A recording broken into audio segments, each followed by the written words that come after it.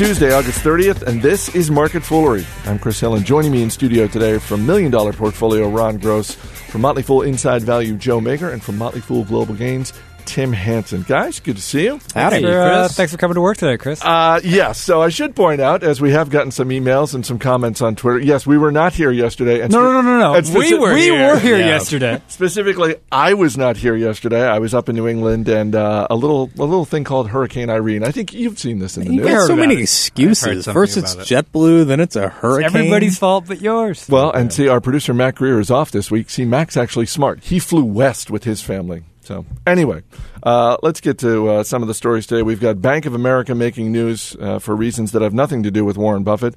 And we have Greece making news for, frankly, all kinds of reasons. But we will begin with something that's been rumored for a while, and that is a tablet computer from Amazon. We have more details emerging.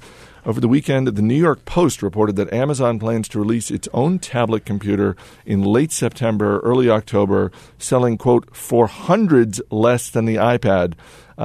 Ron, I'll start with you. Maybe not a surprise that shares of Amazon were up yesterday.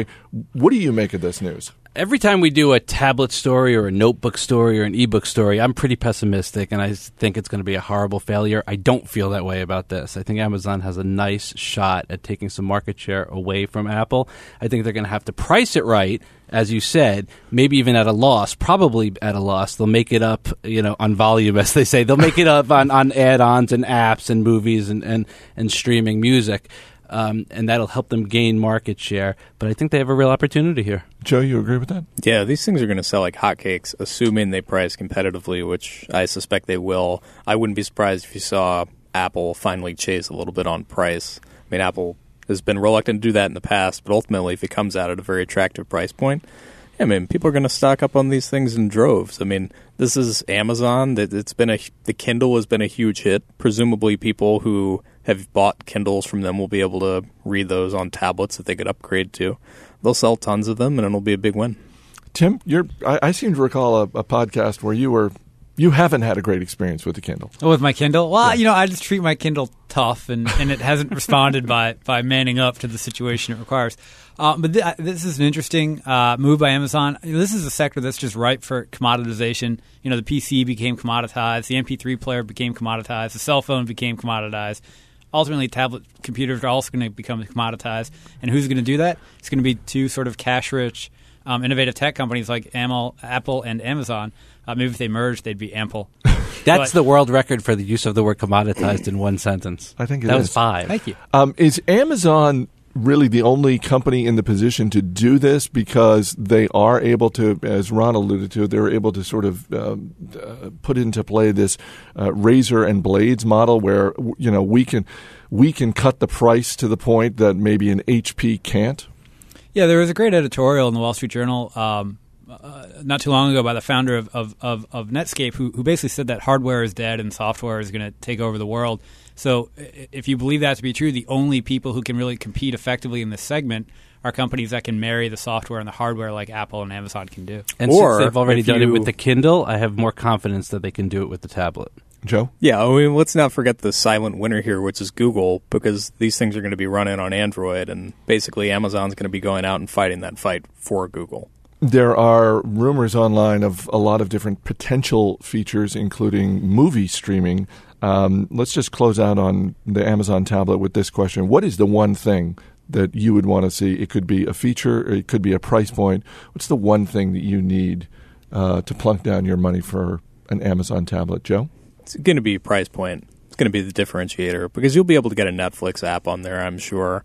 They won't be able to ultimately end up blocking that, but price will be the big differentiator. Ron? I think I have to agree. I'm very happy with my iPad. I would actually see no reason to change. The only thing that perhaps would get me to is a little extra cash in my pocket the next time it's time to upgrade. Tim? Assurance that when I breathe on it, it doesn't break.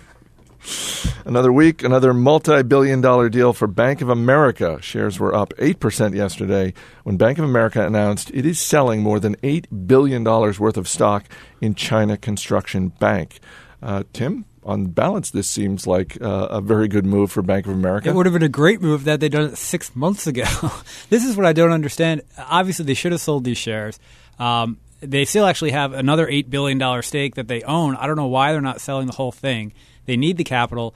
China's on the verge of a banking crisis. China Construction Bank stock is down 40% so far this year, and it's only going to get worse.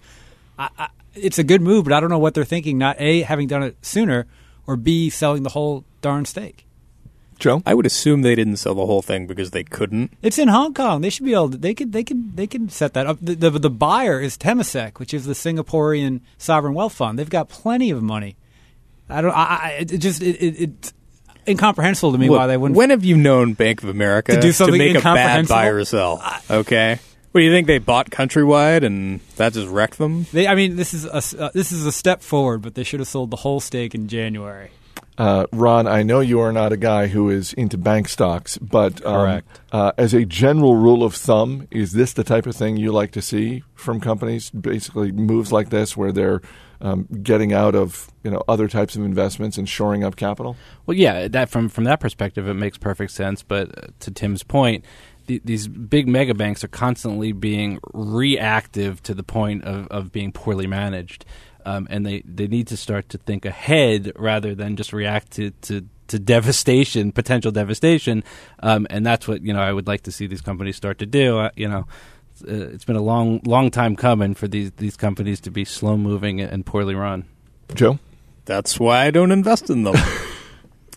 Speaking of mega banks, two stories from Greece. The first, that two of the largest banks in Greece are merging. Tim, one analyst was quoted as saying, "This is good news psychologically." My question is, ringing endorsement, if ever there was one. Is this good news economically?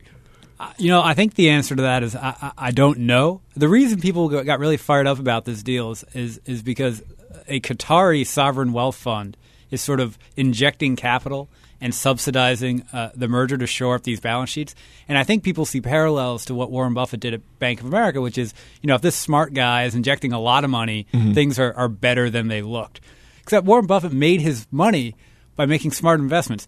Qatar made its money by just having to be lucky enough to sit on natural gas. They're not banking analysts. So you're saying it's not an apples to apples comparison? I don't think so. I mean, the fact, you're not a genius investor just because you sit on a ton of money. Could Qatar be making a good move here? It's possible.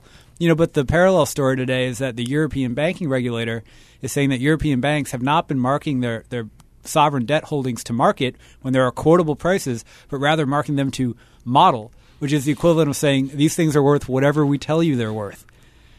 And Memories of the mortgage days. If we recall, that's when you start to get into problems because things are never worth what you think they're worth when you're wrong. So when you have two large banks like this merging, does this type of thing make you steer clear, more likely to steer clear of investments in Greece? They're stronger together than they are apart just because their deposit base is bigger. They're more likely to attract sort of capital investment as they already have from Qatar. So I can see why people are optimistic about the deal on its own merits. But the problems in Greece and in Europe are way bigger than a couple of Greek banks. And I think most European banks are just still way too hard. So for someone like Joe, who's not interested in U.S. banks, this isn't going to make him more interested in Greek banks. This isn't U.S. banks at training wheels, no. The other story out of Greece, Finland's prime minister has demanded that Greece provide collateral for Finland in exchange for loans. Of course, this is the 109 billion euro bailout. That's fair, isn't it, to ask for a little collateral? I love what Finland is doing here, which is just sort of spitting in the face of the whole European charade that they have going on there, which is that they trust each other. Finland doesn't trust Greece. Shouldn't other countries, like if I'm Germany or France and I see Finland asking for collateral, shouldn't I be asking for collateral too, Ron? Therein lies the problem, and why this could really crater the whole deal, which I don't think will happen in the end. But sure, this bleeds over into everybody wanting the same deal. So where does it go from here, Tim? I mean, is the next move that Greece actually does provide collateral of some sort? No. I think Ron's right. The collateral thing, it's just too hard. I think this is I think this is Finland doing some politicking to show, hey, we've got backbone and we'll stand up. But at the end of the day, Europe is going to push this deal through because, as we've said many times before, they're just more interested in sort of propping up their legacy than anything else. So eventually they're going to get voted down. But like I said, it's a funny idea, and I applaud the fine people of Finland for conceiving of it. If Greece asked you for a loan, Yeah, what collateral would you want from Greece in return? the Acropolis. That's kind of a tall order. Look, they're not in any place right now to be making demands. All right, the Acropolis. Ron, what do you want? Boatload of feta. What are you going to do with that boatload? With some good olive oil. We got a deal. All right. Joe, what's it going to take? I'd take their light rail system. It's in great shape. It was runs built all for over the the Olympics. city. Yeah. And nobody there has a job or works, so they take it all the time. Fine, but you're coming to me if you want cheese. The problems for Greece were embodied when we were there. We could get a week-long rail pass for like €10. It was spectacular.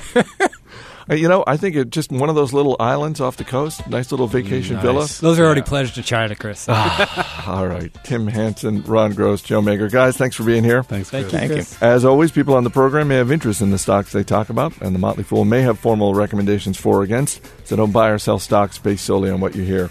That's it for this edition of Market Foolery. Our producer is Steve Broido, in for the vacationing Mac Greer. I'm Chris Hill. Thanks for listening. We'll see you next time.